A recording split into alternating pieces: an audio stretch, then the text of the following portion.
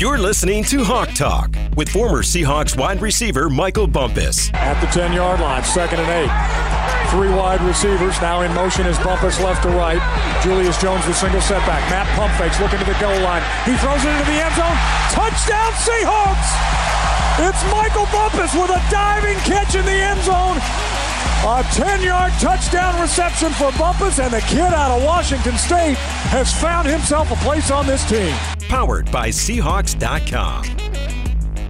Welcome to Hawk Talk Recap Edition. The Seahawks are unable to get it done on Monday Night Football against the Washington Football Team. They fall 17-15, but had a chance to win this ball game. Let's bring in Nasa Chobe and figure out what happened. See, what had happened at first What had happened was. On Hawk Talk. Michael Bumpus, this is uncharted territory for the Seattle Seahawks. It has been a long season so far. The Seahawks fall to 3-8 on the season, have lost the most games since 2011, and have lost 6 of their last 7. Tough game last night, heartbreaking fashion, losing the Washington Football Team 17-15. And the thing that jumps out about this year, Bump, lots of bounces have not gone the Seahawks' way. But despite that 3-8 record, the Seahawks have been within a touchdown in the fourth quarter of all 8 games this season, which is wild to me. You know, you look at a lot of the box scores and how it feels, like 3-8 obviously feels bad, but the Seahawks have been in every single game, and it's tough. And I know it's tough for everyone in that locker room and coaching staff. And a familiar trend started on and continued on Monday night, The Seahawks struggled mightily to sustain drives and stay on the field offensively. Time of possession just smacks you in the face. Washington Football Team, 41 minutes, 40 seconds. The Seattle Seahawks, 18 minutes and 20 seconds. The Seahawks scored on 2 of their 11 drives, had just 10 first downs all night. The Washington Football Team had 28. The Hawks continue to have issues on third down, going 4 of 13. Washington Football Team ran 79 plays. The Seahawks ran just 49, and 10 of those came on the final drive. Rushing yards were not great. Seahawks ran for 34. Washington Football Team ran for 152. And only 2 of the Seahawks' drives, Bump, were more than 6 plays.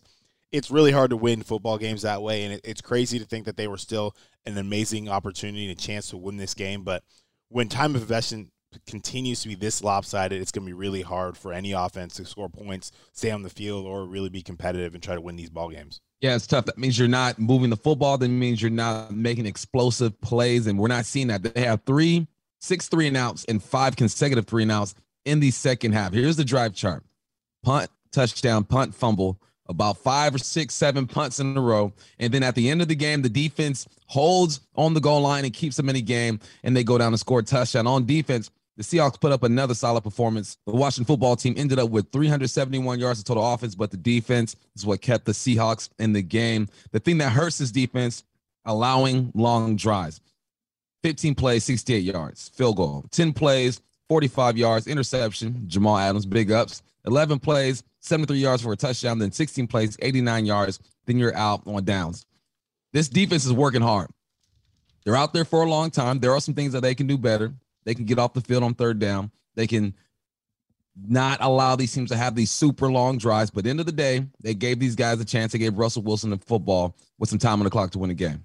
Absolutely. You look at what the defense has done. Yes, they've given up some yards in some of these games, but you look at what they've done defensively. It's been remarkable.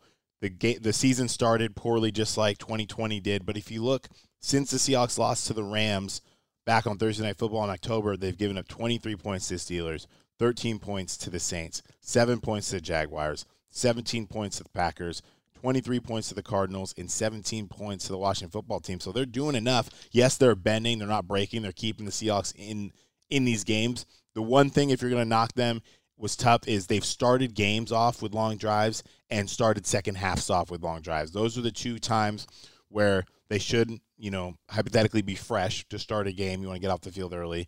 And then in the second half, you get killed with another really long drive. So the Seahawks, it's promising to me how hard these guys play. That's the one thing, the big takeaway for me defensively, is you can say what you want about their record, but these guys never quit.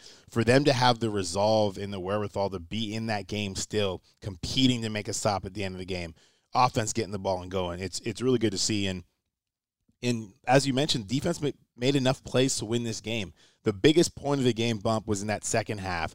The Seahawks were punting the ball drive after drive after drive, but the Seahawks defense stepped up big and forced 3 consecutive 3-and-outs for Washington.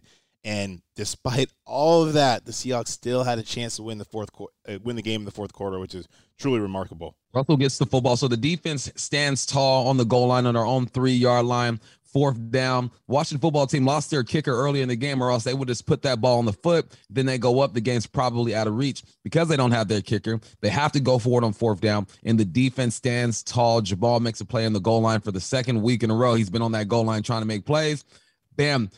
It was initially called a touchdown, but the referees actually got it right. They went back. They looked at the film. The ball was moving. You were convincing me. I'm like, I don't know, Nas. I don't know. But we saw an angle that made sense, and the refs got it right. Kudos to the referees. So what happens? Russell Wilson gets the ball, and we're excited. A little over 2 minutes left in the game, and what does he do? He connects with DJ Dallas. DK finally gets involved. Then there's a pass interference on Tyler Lockett before he finally connects with Freddie Swain for a 32-yard touchdown with 15 seconds remaining. That made the score 17-15. Now they got to line up for a 2-point conversion. And you can tell a lot about a team and offensive coordinator just on their 2-point conversion calls. Like, this is what they hang their hat on. This is what they believe what's going to happen. And I agreed with the play call. I wasn't mad with the play call. There's a lot of crossing routes. You're trying to get this defense to communicate with each other. Russell throws the ball to Freddie Swain, probably a bit late in the middle, but Freddie still got his hands on it. Washington football team just made a great play. Could have went to DK in the corner, but end of the day, they had a chance to win this game. And they didn't convert. But then, Nas, they still had another chance to win this ball game. Oh, yeah. I mean, we were going nuts in the studio when he found Freddie Swain for that touchdown. Line up for the 2-point conversion, like you mentioned, might have been a little late to Freddie Swain, who was initially open. Okay, the play doesn't work. Now everyone's thinking the game's over. It's just been this roller coaster of emotion in the second half. Then the Seahawks line up for the onside kick, which, you don't see go the offense's way a ton in the NFL. That's more high school and college. Hand seams, guys are coached well on the hand seam and things like that. But guess what? Boom, the ball, a perfect kick by Jason Myers, gets this weird in-between hop. The guy from the Washington football team on hand seam gets this weird, like a shortstop, and the ball hits the lip of the grass. Ball goes behind him. Gavin Heslop, who was elevated that day, gets the huge recovery. The Seahawks sideline is going crazy. Now we're thinking, my mindset switches over. Okay, there's 15 seconds left. How long can Jason Myers kick this field goal? Because the Seahawks are down 2 points. That field goal is going to win the game. Maybe they get one play, throw a 5-yard out or something. Who knows? But then we see the flag again. We see that yellow laundry. And we're wondering, no, they weren't offsides. We're looking through it. There's blah, blah, blah. Nope, it's an illegal formation. Unfortunately, the way the Seahawks were lined up, you can't have anyone inside the hash with the kicker there. The rules changed a couple of years ago to really change the big collisions on kickoff as well as on onside kicks. And it's really frustrating, and it's really disappointing. Obviously, the Seahawks didn't lose the game because of that. It sucks because the penalty was on Nick Bellore, and he is your special teams captain. He's going to the Pro Bowl. He is a jack of all trades, fullback, linebacker, funny dude, one of the glue guys in the locker room. So I felt horrible for him. I know they've probably lined up a million times. It just sucks that it came down to that. But it's been, if we're real, it's been a microcosm of this season. The Seahawks have been so close on so many occasions, but one thing doesn't bounce their way. We were talking about this last night. Alton Robinson makes a great rush off the edge. You're thinking it's going to be a sack fumble, maybe a scoop and score. Alton Robinson gets his hand on Heineke, gets his hand on the football. Somehow the football comes out going sideways, and it's still a completion. They muff a punt off the dude's shoulder pads. A lot of times the ball bounces crazy. It bounces off another dude. Nope, it falls right in front of him, and he falls on it. And it's just plays like that over and over again. It's brutal because, like I said earlier, these guys fight incredibly hard. Never any quit in them. It's just hard to watch to be in this situation. Seahawks losing 6 of 7. It's something after the Colts game and halfway through the Titans game, and even after the 49ers game early in the season. This is a place that we never, ever imagined this season could be. But, at the end of the day, it is what it is. The Seahawks are 3-8, and that's where they are. You're going to need some of those plays to bounce your way, to sneak out a couple of games, even some games you're not supposed to win. Honestly, they probably were not supposed to win that Washington football game last night on Monday Night Football, but you have the football to tie the ball game up with 2 minutes left. You think you recovered an onside kick. You mentioned Alton Robinson getting his hands on the football, a muff punt. One or two of those things have to go your way for them to win. It just didn't go their way. With all that being said, there were still some playmakers out there. Touchdown, Seahawks! Playmakers. Show them what time it is. Holy catfish! Russell Wilson making his appearance in Playmakers again, a spot where he rightfully belongs and usually is every single game this year. Russell Wilson, when you look at the game bump, it wasn't the Russell Wilson game we've become accustomed to, where he's lighting it up and down the field with his legs, with his arms, coming back in the fourth quarter. But when you look at the numbers, he had a pretty solid game numbers-wise. He's 20-31, 247 yards, 2 touchdowns, no interceptions, and as we mentioned in the last segment, led the Seahawks on a 10-play, 96-yard drive late in the fourth quarter to give the Seahawks a chance in the game late. And there's something about Russ. Obviously the Seahawks have not been playing well the last couple weeks offensively, but there was still a glimmer of hope. Anytime 3 has the ball, there's still that glimmer of magic. And even though he took a sack on the last drive, he still figured it out, still made plays. In my head, I'm thinking, I think it was after the DK completion, or it was one after that. I'm thinking, clock the ball. What are they doing? Yeah. Time's running out. What happens? Russell steps up, finds Freddie Swain, bam. So Russell Wilson, he's still not quite back to what we've seen early in the season and what he's been for his entire Hall of Fame career. I think it was promising that we've seen glimpses, like the throw he had to Gerald Everett, the first touchdown. That was a dime. He put it in the only place possible that could have been a touchdown, threaded the needle perfectly. So, yes, he's missing some throws here and there, but we've seen it. The pieces are there. He just needs to put it all together. Might be slowly easing his way back to what we used to see. But in this league, you have to be consistent on every single down. But every week he's gotten better since the injury, so let's see what happens there. Another playmaker, Tyler Lockett, 3 receptions for 96 yards, had a 55-yard reception that set up the Seahawks' first touchdown. All he does is catch deep crosses. Yep. I mean, I don't know how he gets open. I don't know how he catches the ball with the contact that he has. He's a smaller dude. But Tyler Lockett is just steady. He's quiet about what he does. He shows up to work, and you can count on him making 1 or 2 plays a game. Tyler Lockett, man, without him in this game, these guys aren't in it. Yeah, things haven't been great offensively. Without Tyler Lockett, I have no idea where this team is. Tyler Lockett is one of those glue guys. And like you said, it almost doesn't make sense because defenses know that's what he's going to run. Everybody in the building knows it, but he still finds a way to get open. So, love you, 16. Keep making plays. Another playmaker, Gerald Everett, 5 receptions, 37 yards, 1 touchdown. And Bump, I've seen enough the last 3 weeks. Get this man the football. Gerald Everett is dynamic. He's a playmaker. The first guy never tackles him, almost never. And Gerald Everett, when he gets the football in his hands, he's a running back. He runs hard. And I just love to see it. And that's kind of what we thought we'd see from Gerald coming from the Rams office under Sean McVay, as well as Shane Waldron over in L.A. So love to see it from Gerald Everett. We just need to keep getting that man the football because he's making plays. He's got some stickies, man. He makes some tough catches. That touchdown was on point. Like you mentioned, Russ thread the needle, and he still had to make that play. Big up Gerald Everett. Another playmaker, Bobby Wagner, 14 tackles, 1 pass defended. There was this play he made. He's on the line to gain.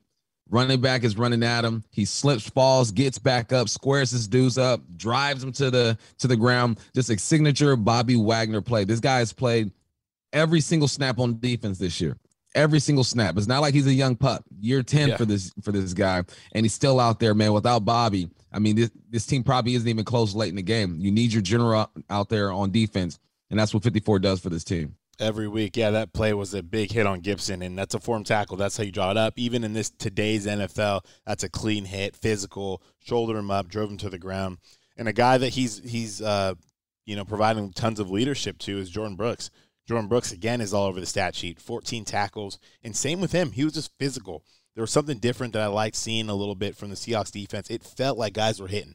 It felt like it was a bigger gain down the sideline, but Jordan Brooks put the shoulder pad in somebody, boom. When Jordan Brooks decides to put his shoulder pads into you, you go down. As Dave Wyman always says, when he hits you, you stay hit. So love to see Jordan Brooks balling out there. And I think, at the end of the day, we know Bobby Wagner can't play forever, right? Jordan Brooks has shown us that when Bobby eventually hangs it up, that could be 4 years from now. It could be, who knows, because Bobby's in amazing shape. He's an amazing leader. The Seahawks really need him right now. But Jordan Brooks has shown that he's going to be a playmaker for years to come, and that when that time comes, he'll be ready to take that torch. I think we can officially say the Hawks hit on an early draft pick with Jordan Brooks. Absolutely. That's kind of been the knock with these guys. They don't draft well, not to the untrained eye, but you look at Jordan Brooks, that's a hit. Big ups Jordan Brooks.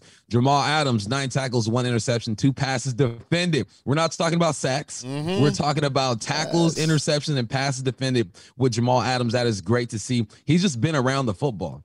The footballs in the area was tipped up by Bobby Wagner and Diggs at the same time. They collided on a player. It pops up in the air. He's just where he needs to be. And I think that as a safety, as anyone in pass coverage, if you're just where you're supposed to be, footballs are going to go your way. You're going to be able to make plays.